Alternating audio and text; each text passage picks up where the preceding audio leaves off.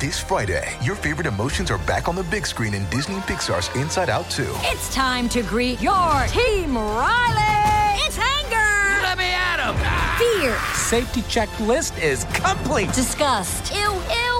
Sadness is in the house. Oh, no. Hello, I'm anxiety. I'm one of Riley's new emotions. Disney and Pixar's Inside Out 2. There's a part 2? We're going! Rated PG. Parental guidance suggested. Only in theaters Friday. Get tickets now. We took it all. We brought them to our land. An endless night, ember hot and icy cold. The rage of the earth. We made this curse. Carved it in the blood on our backs. We did not see. We could not, but she did. And in the end... What will I become? Senua's Saga. Hellblade 2. Play it now with Game Pass. Welcome to the New Books Network.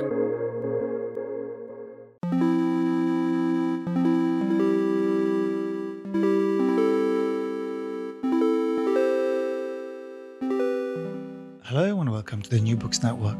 I'm Pierre Dancer. It's easy to forget that the cultural archetypes that pass for queerness today have historical roots. Some of these roots are merely years away from today's reality, but they are nonetheless distinct and come with their own artifact and subcultures. Peter Rehberg's book Hipster Porn looks at one such source artifact and its fandom, using as its matter the pink-papered magazine Butt that gained a cult following among European gay men in the first decade of the 2000s. Hipster Porn takes the aesthetics of Butt to critique and re-articulate key concepts from gender, queer and ethnic theories, and delivers new accounts of subjectivity and sociality as they apply to queer media culture. Peter Rehberg is a writer, critic and curator, and I'm very happy that he joins me now. Peter, welcome to the show. Thank you. I've realized as I was reading through the book that I've set myself up for an exquisite failure here, Peter. I am by no means an expert, or I'm frankly only vaguely literate with the ins and outs of queer theory. So if I come across as remotely knowledgeable in a conversation, it will probably be because I have been exposed to gay pornography more than it is advisable to admit to at the beginning of a conversation. So before we get into why any of that is, I might ask you to expose yourself a little bit in whichever form you particularly want to. I'm interested particularly in your professional formation, how it is that you came to be interested in Butt magazine, but also I'm interested in your work with Berlin's Schwules Museum. Thank you. And thanks again for inviting me to this podcast. So Peter Rehberg is my name. I come from Germany, born in Hamburg, but I've spent my adult life pretty much half in the United States, half in Germany. My academic training has mostly been in the United States. I have a PhD in literature, researched and taught at several universities in the United States. My academic profile is mostly, although I'm coming from a German studies background, with a very strong interest in, what we used to call French theory. So I'm trained in the late 1990s, early 2000s by scholars like Avital Ronell, for example. So basically, I wrote a very theory-heavy dissertation on Kafka, Freud, and Derrida. And although that training and thinking critically and also a certain canon or archive of deconstruction is still part of my work in terms of the material. Let's just say this, after the dissertation, I've never touched literature again from an academic position, but just for creative purposes. I'm also writing literature, but that's a different story. So anyways, like academically, after my dissertation, I really became a queer studies scholar with a strong interest in theory and queer theory and, further developing, criticizing queer theory. And mostly talking about popular culture and visual culture, including pornography, including gay pornography, online pornography, popular culture, including the Eurovision Song Contest. So these are my research areas.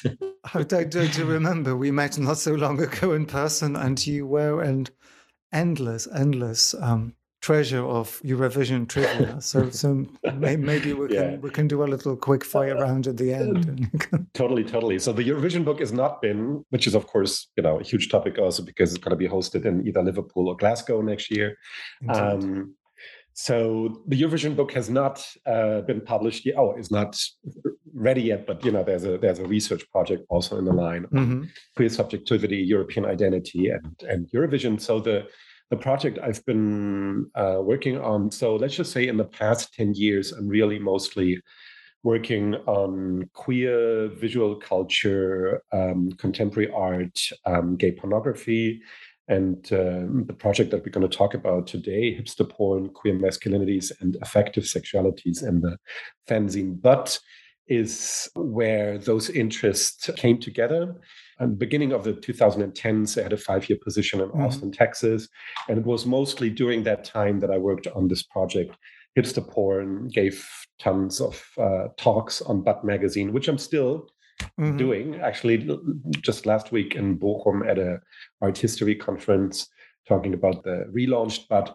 But also, since you've already mentioned that, I don't only have just some academic career, but also career outside of academia and journalism, but also in museum work, archiving, and curating. So for the past 4 years, I've been appointed as head of collections and archives at Schules Museum in Berlin, which in the German-speaking world is the largest of its kind, and also one of the larger queer museum and archival institutions globally.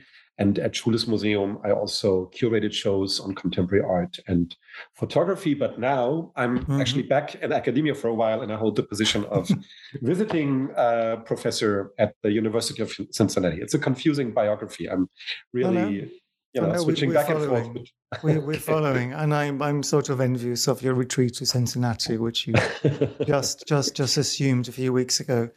Right, let's try to figure out what we're looking at. But magazine, I have a very hazy memory of it, and I've realized that most of the memories of it that I have come from a 2014 edition from Taschen Books, which reprinted a whole bunch of it. Any magazine that gets reproduced with this kind of type of popular publisher must have done something. But magazine was published between 2001 and 2011, if I'm right. And it's very difficult to really pin down. So why don't you have a stab? Yeah, I mean, let's maybe start by saying fanzines have been part of subcultures, and also including queer subcultures, for quite some time. So especially, for example, in the 1970s, from Toronto, Bruce LaBruce, but also Suck from Amsterdam, from the Netherlands. So we had always, local cultural contexts that produced fanzines back then in the 70s in a very different media environment. And those zines back then were mostly produced as, Xeroxes of handmade Xeroxes, and then distributed and sent by mail. If one looks at it from a, say, media history perspective, one could say there's a certain promise to the fanzine, attached to the fanzine, a promise of something true or honest will be shown or told in this medium, because it has a direct access to the subculture. It is exempt from certain norms of publishing or normative forms of representation, right? So that's kind of the aura of the fanzine that we know from, for example, the 1970s. Around 2000, we had a renaissance of fanzines, particularly of queer fanzines. But is coming from Amsterdam. We had also, for example, They Don't Shoot Homos, Don't They, from Melbourne. We had Basso from Berlin. So there's a huge, at least 10 or so, that started to emerge around 2000. There have been exhibitions. A. Bronson has also curated exhibitions on this new wave of fanzines. There have been catalogs that document that. And But is part of that new wave of fanzines that emerged around 2000s. It lived for 10 years, as you said. Maybe an initial quick answer of why that happened. In terms of media history, I would say it has a lot to do with the internet, because the internet allowed for a circulation of amateur photography, including amateur pornography, on a scale that was just not imaginable in the first half of the 1990s, right? So suddenly we were surrounded by completely different visual politics that were kind of fueled through this possibility and then desire of self-documentation. But and other fanzines, in my mind, are a response to that. They kind of take up, they kind of channel this new visual landscape. And this is the interesting thing, of course. They don't create a website. I mean, they have that too, but that's not the initial move. But they bring it back to print.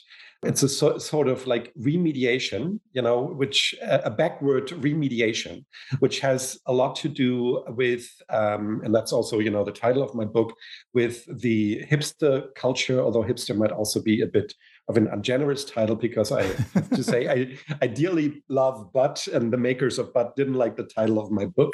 They still gave me permission to print the images. I don't mean hipster. Hipster for me is a very ambiguous category. We probably get to speak about it later. Yeah. I'm just mentioning it here because the remediation to print is also along the lines of a certain hipster fetishization of the analog and the self-made. Mm-hmm. Brewing coffee, like roasting coffee, brewing beer, making your own fanzine, right? So a certain kind of... You're describing my weekends, essentially. I feel seen. Yes. So, like this is this fetishization of as a response. So the analog as a response of being surrounded by digital imagery. I think this explains in one way the emergence of a variety of zines around that time. If we're talking about Butt in particular, Butt is not just a zine, but also a zine that offers a very specific body politics. I think a first explanation to the new visual style of Butt, which I'm naming hipster, and but maybe to give it a little bit more of an idea, what kind of style are we talking? It's a less conform style of masculinity if we compare it, for example, to gay pornography of the 1980s and 1990s. We do have muscular bodies, but we also have fat bodies. We also have thin bodies.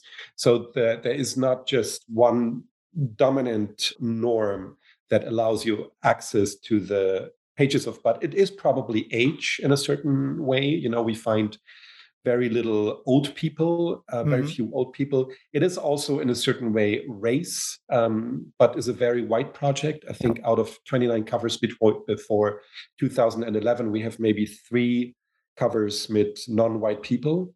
However, in terms of, if we're thinking about it generally in terms of masculinity, fit masculinity, gay masculinity, it's definitely an alternative form of masculinity in terms of body politics. And in my mind, that is a reaction to the AIDS crisis. So maybe to explain that just briefly, if we say that AIDS was not just a human and a health crisis and a medical crisis and a social and cultural crisis, it was also a crisis of representation.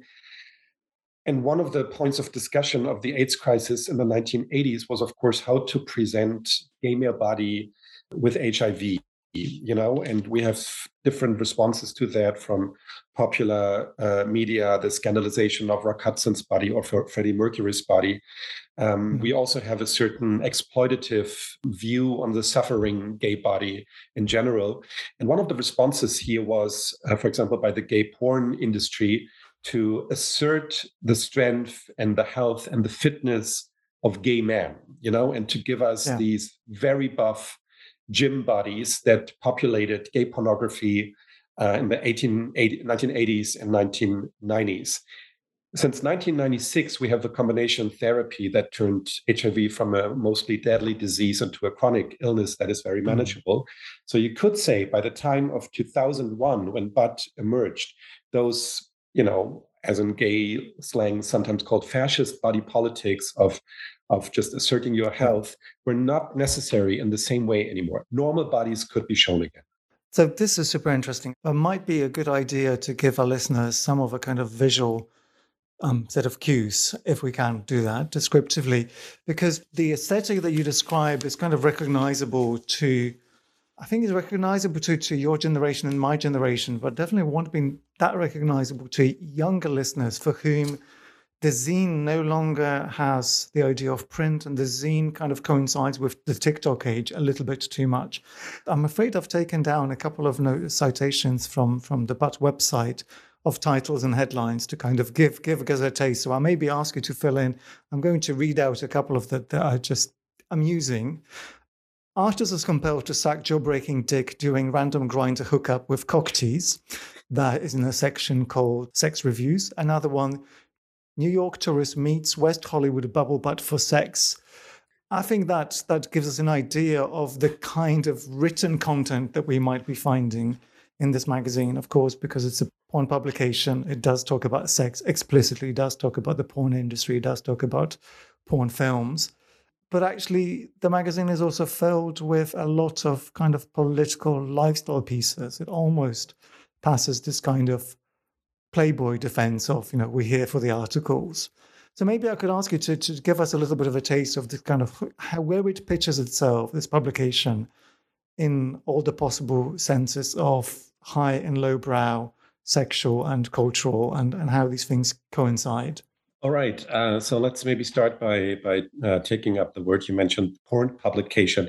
I mean, is Butt really a porn publication? I think that's not entirely sure. I'm calling my book Hipster Porn. Yes. And, you're absolutely right. I mean, queer, especially gay sexuality and pleasure do have a very emphasized standing in the context of Butt. It's also true that porn stars, François Sagat, Akos Mipat, like established porn stars from major labels, continuously appear in Butt. Mm-hmm. That's true. But they do appear, next to John Waters or Bruce LaBruce or A.A. Bronson, right? So it's a very, a quick label would also be to call it art porn in several ways. It's not just in the combination of art and porn, but also in its take on representing the nude male body. And maybe we start a little bit by talking about the photographs, because yes, they are, let's just say this. I think the formula of Butt, visually the formula of Butt is, and we should say that maybe also it consists of usually 6, maybe 8 stories. These are interviews, nothing but interviews, plus photographs taken quite often by very famous photographers like Wolfgang Tillmans. He comes up. Yes, time and again. Yes, he's part of the editorial team. Bruce LaBruce calls him the signature photographer for Butt. And one could also obviously say that the whole Butt style owes a lot to Tillmans's early 1990s club pictures, et cetera, et cetera. Or also fashion photography is Terry Richardson plays a huge role. Anyway, so we have, male nudity is the focus. That's true. I would say, I've never been at a Butt shooting, but my sense is that the Butt editors try to persuade the interviewee to undress, and mostly they manage, but sometimes they don't. Michael Stipe from REM keeps his boxers on, for example, right? Unforgivable. Exactly. So nudity is there. If we're like just checking the question of pornography here, we hardly ever see hard dicks, except when hard dicks is turned into a special interest of the story. Then hard cocks do appear in that one story. We never see sexual action, maybe jerking off, or maybe mutual jerking off, or kind of. But we never see butt fucking. There's no sexual action in butt. So it's usually the models are isolated in the picture. They're mostly at home or at their workplace, so a place that somehow individually relates to them. So what's interesting here to me is that yes, it is about sexuality, but it's not about sexuality as a pornographic value necessarily. It's not necessarily jerk-off material, but it's more about gay masculinity, maleness, sexuality placed in an everyday context. And I think this could be a bridge to the headlines you were talking about that both appear on the websites and also within the magazine. I mean, the headlines are usually funny, or oftentimes funny, as the examples that you gave us. They're making a joke. They're sexual. They're kind of jokes. But the question is kind of clickbaity, very knowingly. Yes, they really contrast with the otherwise kind of semi-intellectual approach of the magazine. I agree, and they, if we speak about that conceptually or theoretically, I think what it does, it brings different spheres together, right? Like a hobby like gardening and the fact that someone is an escort, or the fact that someone has a big dig but has an interest in old books, right? So it kind of combines these apparently unmatchable things. And I think the question is, why is that funny, right? And it kind of is funny, but I mean, and of course, every theoretical explanation of a joke destroys the joke. That's the sad thing. But unfortunately, so sorry to pin you on this, you do try to explain the joke in your own book. So leave Freud alone, I would say, at this moment. There's something interesting is going on when you contextualize sexuality and you don't give it the extraordinary place that it also kind of claims in porn. Porn as a dream, or porn as a holiday from life where different rules apply, right? Porn has almost this validated utopian position but sexuality is brought back to eating, to working, to farting, to boredom. So it's placed in a very different, in an everyday, like where it is, one might say. You could also say that's the documentary value of butt in a sense. So yes, it is. In that sense, I would say it's more documenting sexuality in the context of gay and queer lifestyles and not so much pornographic. All right, so we're not looking at porn. And I think that's a good moment to try to consider a little bit the place of Butt Magazine in relationship to what is in the 2000s, the emergent gay mainstream, so that we can try to begin to theorize a little bit what it is that I was trying to do. So what is happening in the mainstream? I would hazard that in the kind of European Western milieu, the early 2000s are a place of the metrosexual. You mentioned already that the post-AIDS crisis, or at least post the acute moments of the AIDS crisis, gay pornography has this kind of body ideal, which is funny enough now has become the realm of the right wing, particularly in the US. Like going to the gym is supposedly the thing that the straight social conservative is supposed to do.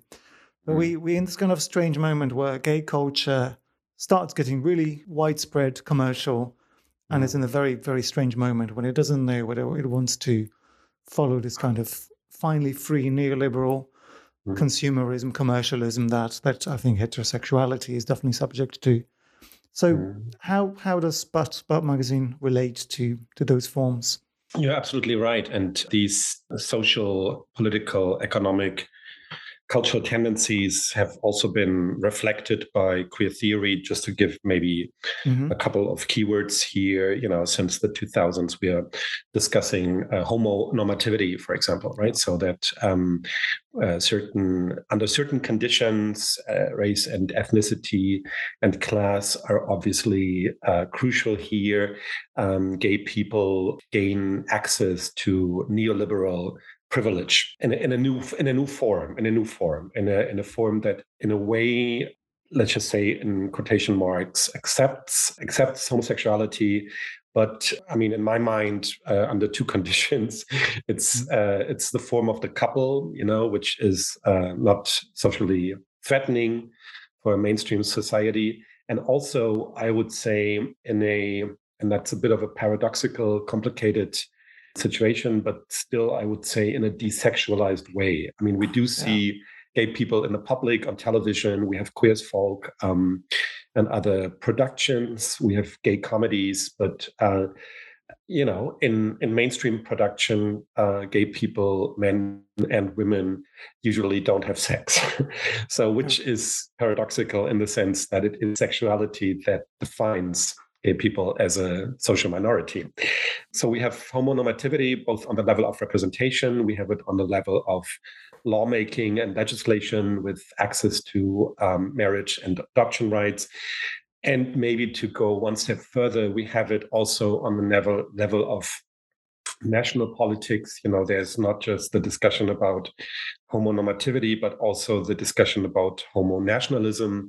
So the question in which ways gay people in the army, in which ways the access to privilege is not just, say, an individual economic benefit, but also in the context of a national narration in which gay people are now included, and also offer them, openly a quite conservative place in national politics, which is, and I mean, not that gay people were not conservative before, but they could not necessarily be it as gay people, and I think that is an important difference here, this open offer made to conservative gay positions in national politics.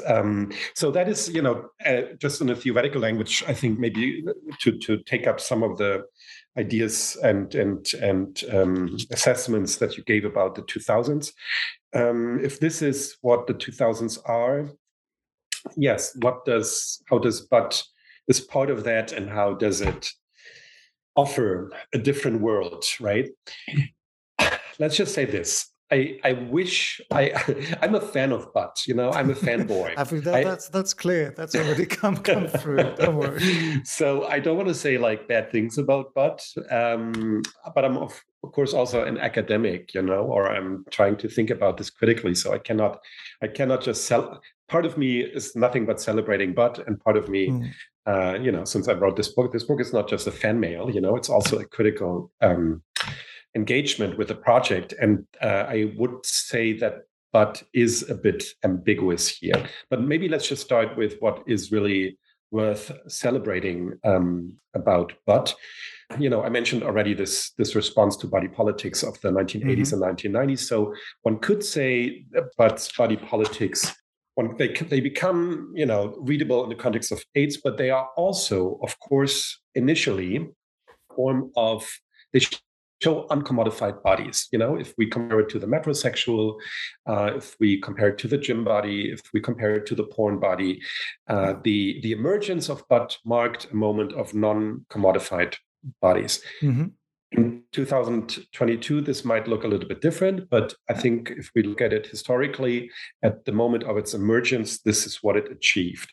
So, you didn't have to go to the gym, you didn't have to be marked by fashion labels, although at the very same time, fashion and fashion advertisement played a huge role in BUT. It's a paradoxical situation, right? So you're like showing non-commodified bodies and placing them then again in a highly commodified context of high-end fashion advertisement in the zine itself, Marc Jacobs, Adidas, etc., right? Anyways, so in terms of queer culture and gay culture and historiography, I think BUT did achieve that, to offer a different and alternative model of masculinity through its body politics that was not from the very start part of the neoliberal paradigm. Also, a second point, as I said, I think the successful neoliberal gay subject was both masculinized but also desexualized subject. But certainly has an investment in bringing sex. I mean, there's no conversation about in BUT without sex, and there's no, but completely refuses to partake in this economy of desexualizing gay culture. And I think this might be even the strongest, the most important achievement of BUT. So in that sense, it is a counter project to the normalizing tendencies of the 2000s, I would say. At the very same time, BUT was not just available in gay bookstores, but it had a certain deal with, a brand that is now out of business, American Apparel, which American Apparel, this no label from California of the 2000s that brought us these plain T-shirts and funny colors, especially celebrated for their colorful underwear. You know, everybody had like American Apparel, turquoise or mauve underwear in the 2000s at one point, right? And this shows, of course, a process that certain subcultural values within capitalism are in a heartbeat transformed into a market value, you know, and very quickly, but could be accessed in this way and turned into a value not just within a gay subculture, but also within a certain fashion market, you know. And I think that's also a strategy that the makers of Butt, Joop and Gerard, from the very start pursued. I mean, they are like magazine makers, and they come from advertisement, you know. So they had an interest in bringing these spheres together, maybe in a form that was not as destructive or exploitative as we know it from mainstream media. We took it all. We brought them to our land. An endless night, ember hot and icy cold. The rage of the earth. We made this curse. Carved it in the blood on our backs. We did not see. We could not, but she did. And in the end... What will I become? Senua's Saga. Hellblade 2. Play it now with Game Pass. Yeah, so I think we're in an interesting historical moment where the internet really kicks off in popular culture. You know, the 2000s are when everything is really finally open to, at least in Europe. But you point to the idea that queer theory stops being able to catch up with what is happening. And I want to ask you to give you some space to talk about the theoretical aspects of the book. I'm not going to say that it reads like your Kafka thesis, but there is a lot of quite hardcore theory in the book. So to anyone who would like to pick this up, hoping for a nice history, a nice kind of praise of the magazine, I direct you maybe to the Taschen volume instead. But I think it's really interesting what you do, particularly with how you try to rewrite the relationship between sexuality and gender as it plays out at that particular moment. I think that a lot of the things that you theorize and describe happening in the very early 2000s really have set the scene to how cultural sexual politics or gender politics really has played itself out to this very day. So theorize, please. How do we try to understand that moment from the perspective of earlier queer theories? Okay, I'll try my best. So maybe for a start, we can just briefly, which I'm doing also in the organization of the chapters, distinguish gender from sexuality. Of course, they're always linked in many ways. So if we talk about gender, the theoretical paradigm to discuss gender since the early 1990s has been, of course, Judith Butler's Gender Trouble and Bodies That Matter from, I think, 91, 93, around that time, English version, German version shortly afterwards.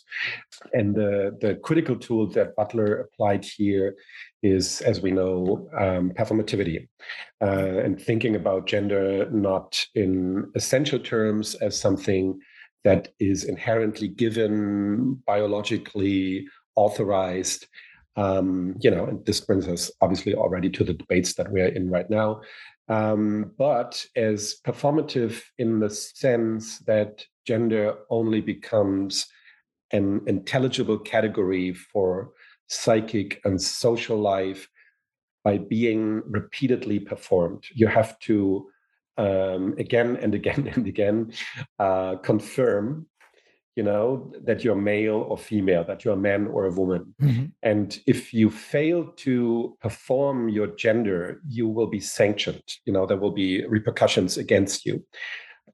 The ideas of Butler had a career that, very few ideas in academia managed to get, it's become so much part of our popular understanding of gender these days. Of the Pope talks about Butler, it's entered all kinds of discourses. Politicians talk about Butler.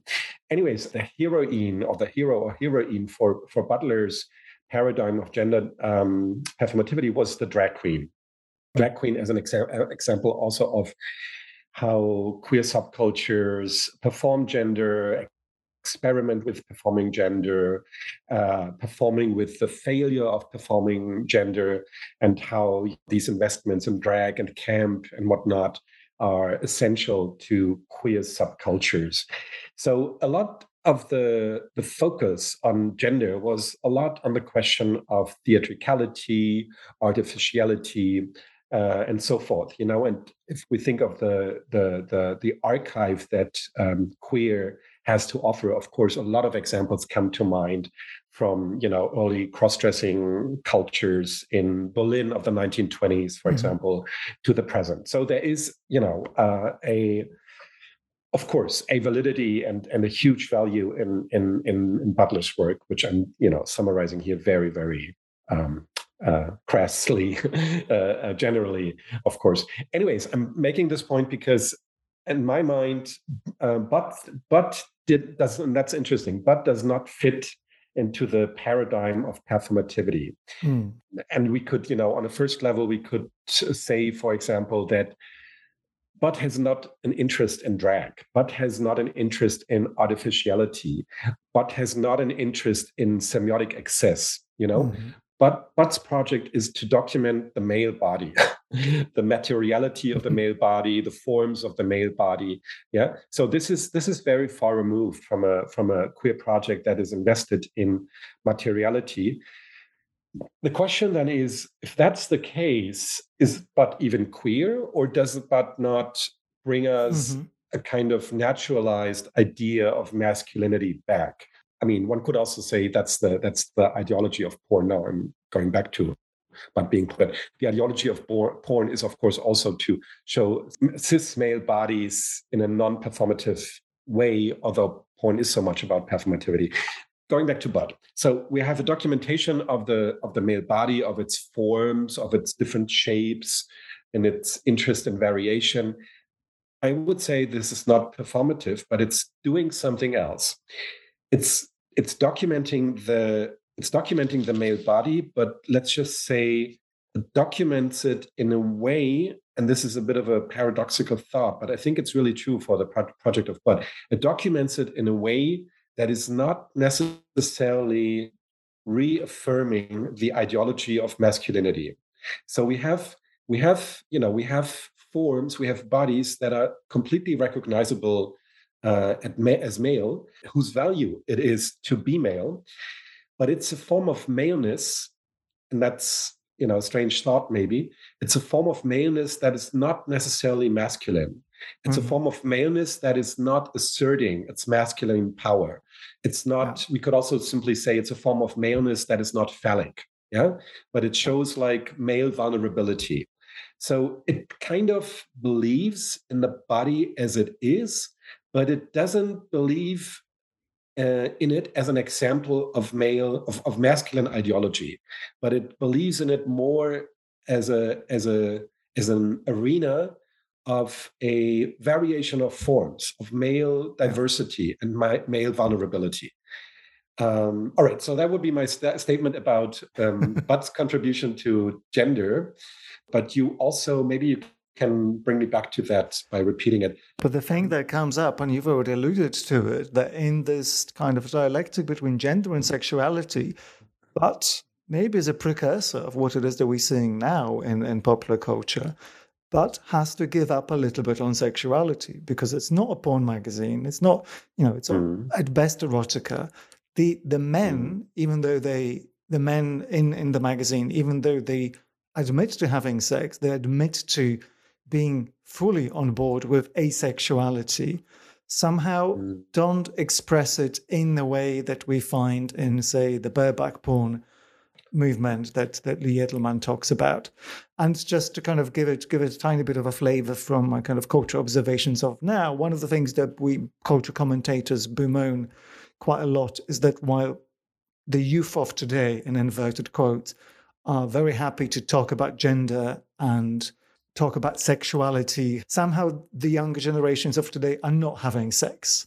So in a sense, I'm kind of interested in the conflict between trying to own gender again, having bypassed, as you proposed in your theoretical framework, trying to bypass this kind of problematic need to perform gender, this really queer, it is what it is, laissez-faire, we're not performing to your, I mean, that would be the manifesto of Butt, I imagine. Yeah? It is so liberated that it's not really trying to do anything other than to make itself into a commodity.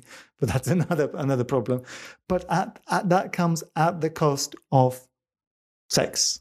And is that a trade-off that you recognize within your theorization? I hesitate to answer because, Butt is, I mean, okay, so you think Butt prepared a certain No. I'm desexualizing? I've made a very, very silly, slippery slope proposition. Of course not. It would be. It's interesting that you are so invested in a single cultural artifact, and that's that. But that's maybe more about you than about the world's culture. You try to make a step further away from the state in which Butler left gender by say the year 2000, and you're trying to find examples in your case study here of gender not being performative. And I think you do actually come quite close to exploring aspects of this in the text. You talk about the distinction between pornography and post-pornography. So in as much as we so far agreed that Butt was not pornography, it's an exponent of something else. And this is not a very precise question because I haven't taken enough.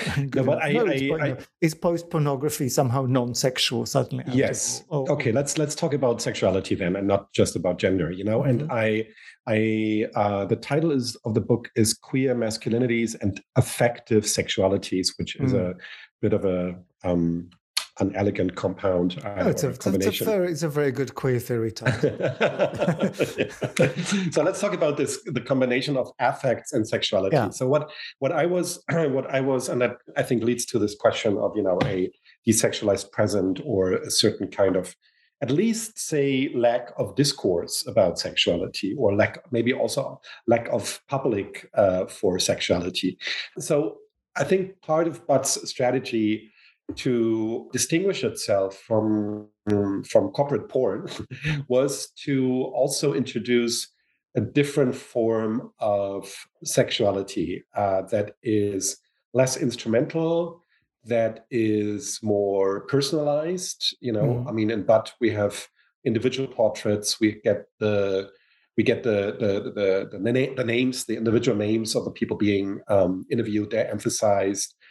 I mean, one approach would be to say it brings back the personal into sexuality, not just optimized anonymous bodies, but individually, personally diverging bodies.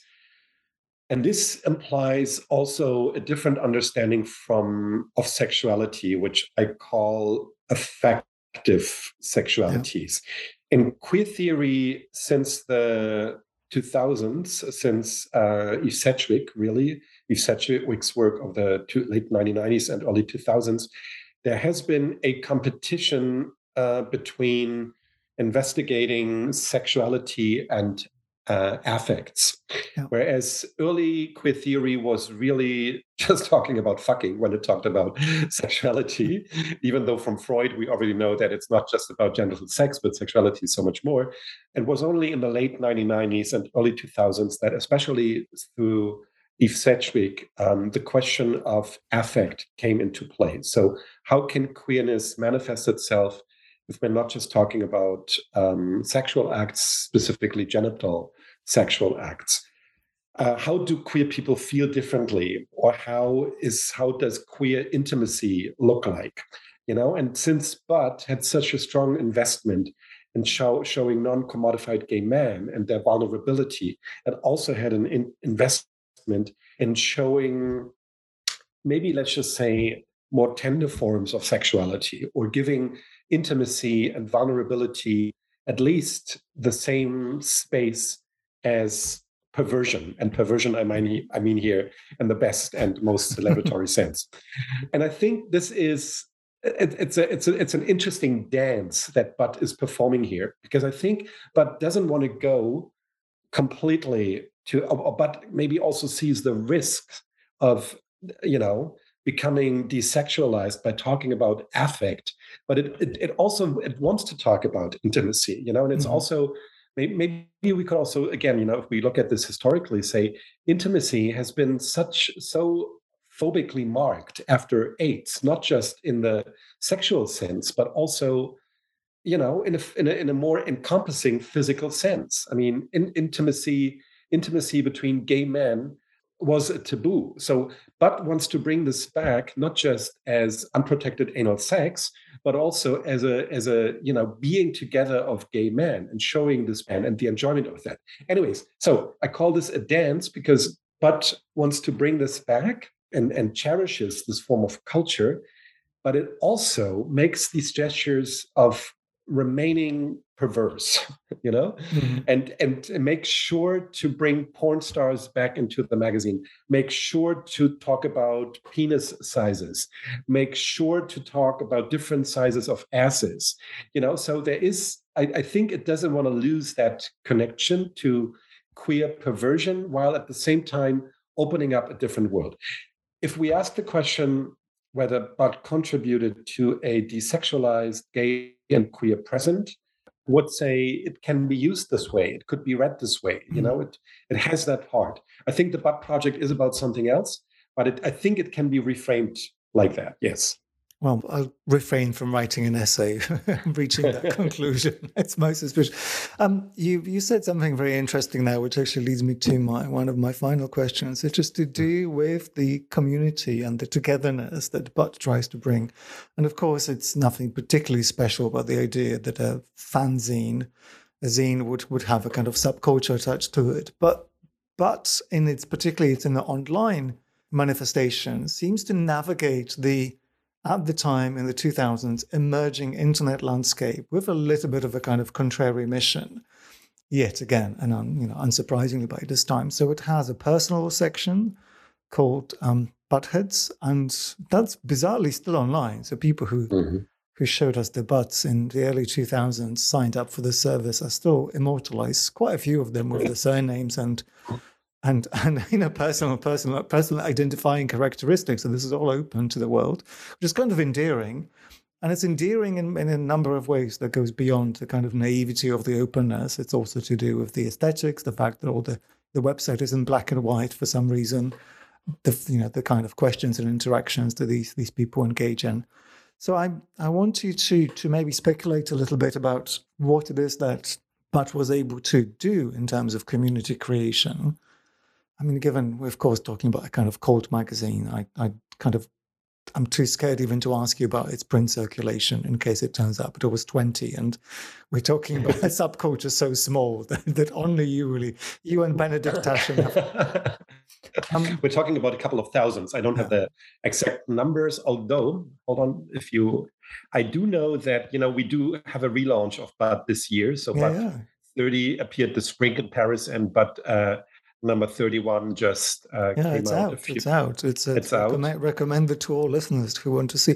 While you were talking, I was just browsing through my emails because I chatted with Joep van Bennekom, one of the two editors of Butt this morning. I wanted to have permission to reprint images for a different book project of a friend of mine where an article of mine appears. And he just told me Butt 30 is printed in 10,000 copies. 10,000 copies. Okay. And it has been sold out since it was, launched in March. The first, the relaunch. It's definitely a cult interest now. Yes, and the question is just whether 50-something-year-old guys like me are buying it, or whether there's a new generation of people out there that discover Butt. Well, those are the questions I'd like to speculate on from your perspective as an informed observer and theorist, because I think it matters. If that political project had any currency then, its political potential now really does warrant re-examination, because it's not like Butt has completed its project necessarily. No, of course. I mean, if we raise the question about is there a Butt community and how does it manifest itself? I mean, to be honest, my impression always was that the Butt had thing does not really work. I mean, I have no data to prove that, but whether Butthead, as the social media platform for Butt fans and Butt readers, whether that worked as a platform where people really met and connected, I'm not sure. I honestly, I really don't know. I doubt it a little bit. I always read it more as more ungenerously as a bit of a narcissistic gesture to claiming, Oh my God, gay men being narcissists. Who would have as a narcissistic gesture to claim your value as a butt person, as someone who could potentially also appear in butt, right, to partake in the butt universe. And the Butt Project was always also making this flattening the distinction between professionals and amateurs, and readers of Butt became models in Butt or storytellers in Butt, etc., and were treated on the same level as celebrities. So, but whether it worked in the sense of creating a community through these technologies, I have my doubts. I mean, there is what I can say from my own experience. Butt had a couple of side products and projects like producing towels. You mentioned the Taschen books. And also organized parties. For example, in Berlin, I went to 2 or 3 of them, and there was a certain, let's just say, a certain kind of homosexual creative class that gathered at these Butt meetings, right? So in that respect, also, the title of my book, Hipster Porn, is really justified. I think there was a hipness created around the Butt movement that manifested itself in these parties, in buying these articles. And, we haven't talked about beard culture yet, but obviously, the whole gay beard culture of the past 20 years, Butt contributed to that, and also kind of... I can append a picture of your beard to the show notes, and we can just cover that. But just to do a tiny bit for listeners who are by now wondering where the academic stuff is, you do devote quite a bit of space to the idea of to the question of body hair, and I think that's one of the things you do really beautifully and accessibly in a book. But thank you. I'm really obviously interested in asking the question, how does this materialize, or is this in some ways effective for the culture of 2022? My first response would be more sober and simply say, in a typical cultural studies manner, well, this is what happens in capitalism. Every youth and subculture style is going to be corrupted by capitalism and turns into a commodity. And this is what happened with Butt as well. And yes, since 2010, the latest, a majority of gay men between 20 and 50 or so in urban gay hubs in the West try to look like the boys from Butt. That has happened. So Butt, the hipster style of Butt, has become hegemonic and probably in the sense of it's a reclaiming of masculinity for gay men, in this most simplistic version. I think that has happened, against Butt's best intentions, maybe. And so, but is that it, or is there more to it?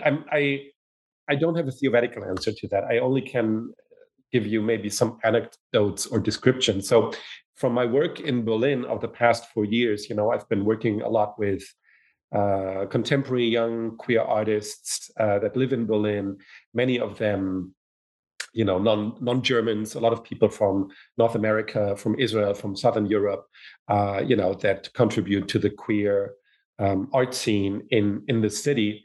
Spyros Rent, for example, a Greek photographer that now lives in Berlin.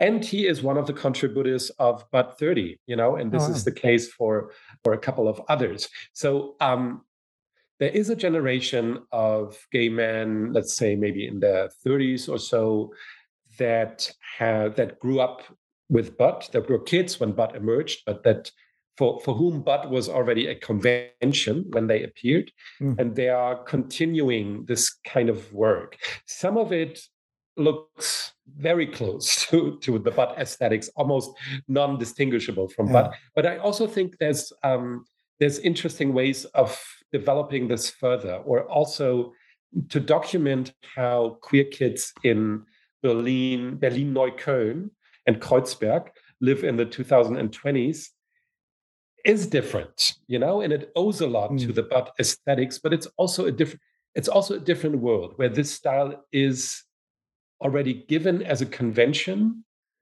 but pictures change something. I mean, I'm a little bit, as I said, I don't really have an interpretation here yet. Yeah. It's more of an observation. So butt's impact on that generation is very clear, but I don't want to be as fast as saying, well, it's nothing but a copy of butt. I mean, that would be horribly ungenerous and untrue.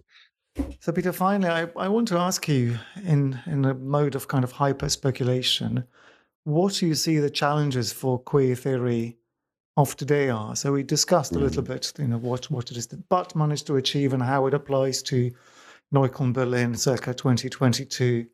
But queer theory, of course, is in a place, in terms of its exposure, in terms of its role in culture generally, on a completely different level. Not only is it addressing different audiences, different expressions of gender and sexuality, it also has a very, very different relationship to capital and globalization. So what's on your wish list? What does queer theory need to do now to save itself from, well, both cultural appropriation and this kind of complete explosion of its unwitting success in certain senses? I'm old-fashioned in this respect, and I am, what I've also done with the book in a way, I do promote a return to the beginning of queer theory, not to ignore the also in parts very just demands that have been made on queer theory in the past 15 years, but primarily because I see it as a huge problem. I see the desexualizing tendencies within queer theory as a huge problem, and I think, for example, if gay men have anything to contribute to queer, it's sex. It's about, we have to talk about fisting, we have to talk about drugs, we have to talk about the gay sex life, and we have to explore what that does to people, how relationships are being changed through that. And if we, if we put a taboo on that, which is even stranger to me, because I think that the pharmaceutical changes of the past 15 years, treatment as prevention for HIV positive people, and also Truvada PrEP as a prophylaxis against HIV prevention, and the online connectivity created a new sexual culture in which, factually, gay men, for example, are very experimental in their behavior and are very creative in not having new experiences, but also new forms of relationships. This used to be the source for queer theory, but it's completely, these days, it's, with a few exceptions, completely cut off from queer theory. No one talks about contemporary gay sexual culture anymore. That's a huge problem. And, a couple of people, including most famously maybe Tim Dean, who has just published also a book on why America hates sex. I think this is something we totally have to go back to. But I also want to say, I don't mean this by ignoring the turns of queer theory of the past 15 years. That's also very important to me. I think the queer of color critique by Jose Munoz and others was very justified. And I think to politicize queer also in a way by connecting it to other subject positions and identities that have not been part of the queer conversation so much in the 1990s is unnecessary, and we don't want to fall back behind that.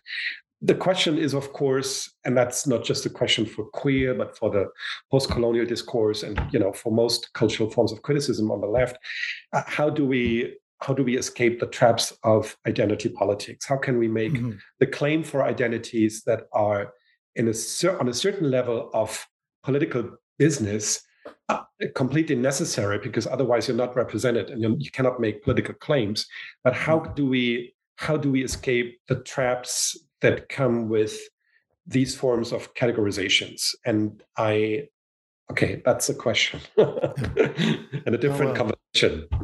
Yeah, I mean, I think that's an important question, to be able to find a way to salvage what's left of critical theory, or in the original, as you were characterizing it, in a way that it can not find itself in complete opposition with this kind of contemporary manifestations that rely so heavily on identity politics.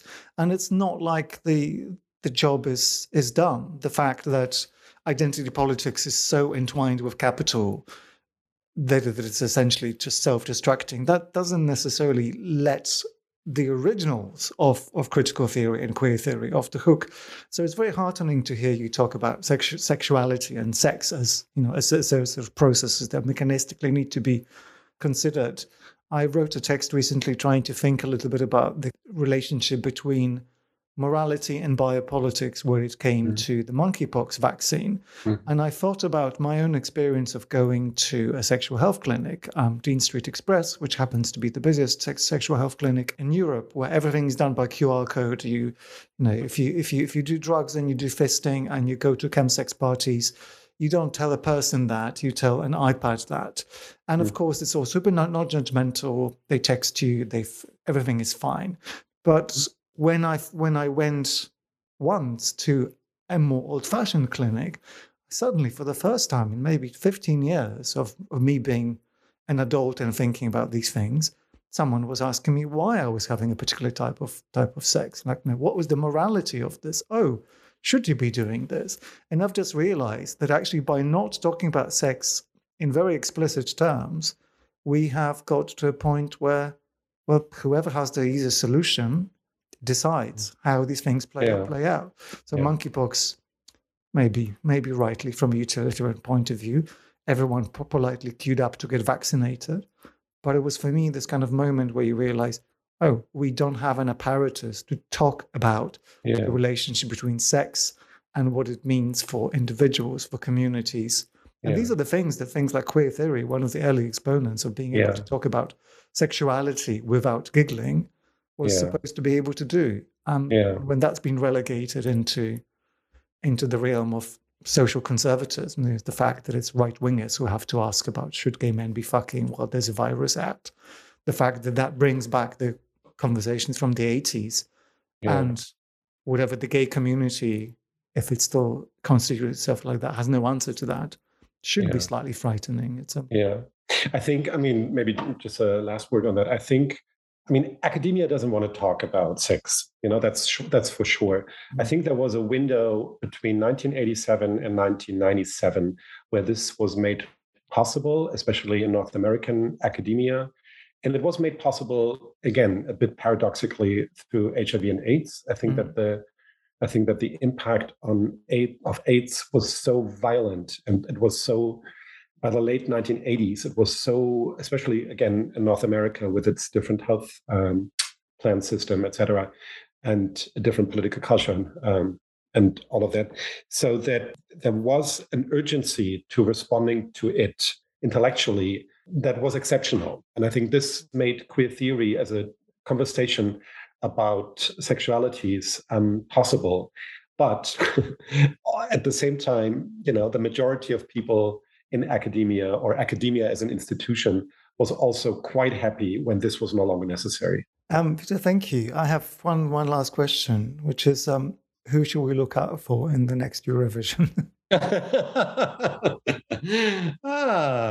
It's too early to say, because, as you know, the entries are not being submitted until the beginning of the year. I presume you have some insider knowledge. But... I cannot, because honestly, I think maybe for one or two candidates, nothing has been decided yet. How I can answer the question is, of course, there's always a specific constellation where there's always surprises, yes, but there's also always a specific constellation where certain countries have an investment in Eurovision and certain countries don't. And we could say, just very briefly, the heydays of Eastern Europe are over. That was the 2000s, analogously. So the times when Serbia and other countries had a very strong, Russia had a very strong interest in winning Eurovision, and got the best Swedish producers and songwriters to get a catchy tune that would appeal to all of Europe. That time is over for a couple of reasons. I think they arrived in Europe, including the European Union, in different ways. It's also an economic question, of course. Eurovision is also expensive. Not everybody wants to win at Eurovision because it's expensive. I know the UK is doing it voluntarily. Please don't. I mean, at the moment, it's turning out quite well because our currency is so weak that we would desperately need all the tourists to turn up and spend a little bit of whatever they have. But I mean, I love the UK to be the host next year, but that's I totally do. I think it's a really very interesting moment of, not just with becoming second this year, but also with hosting it, having a look of what that does to UK Eurovision culture, which on the one hand is so totally important for Eurovision and the discourse and the culture of Eurovision, while at the same time, with the cynicism, not just irony, but also the cynicism with which UK participation in Eurovision has been met. To look at that while the contest is in the UK, that will be very interesting to me. Anyways, and also a way of bringing UK back to Europe in a way. Anyways, that's a different story. Good luck with that. I'll come back to you for tips closer to the time, and definitely look forward to your next book.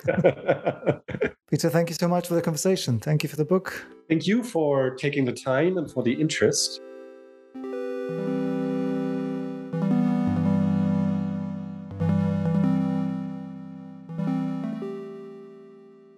Hipster Porn, Queer Masculinities and Affective Sexualities in the Fanzine But by Peter Rebert is published by Routledge. I'm Pierre Danseur, and the editor is Marcia Poe. Thanks for listening, and join us next time.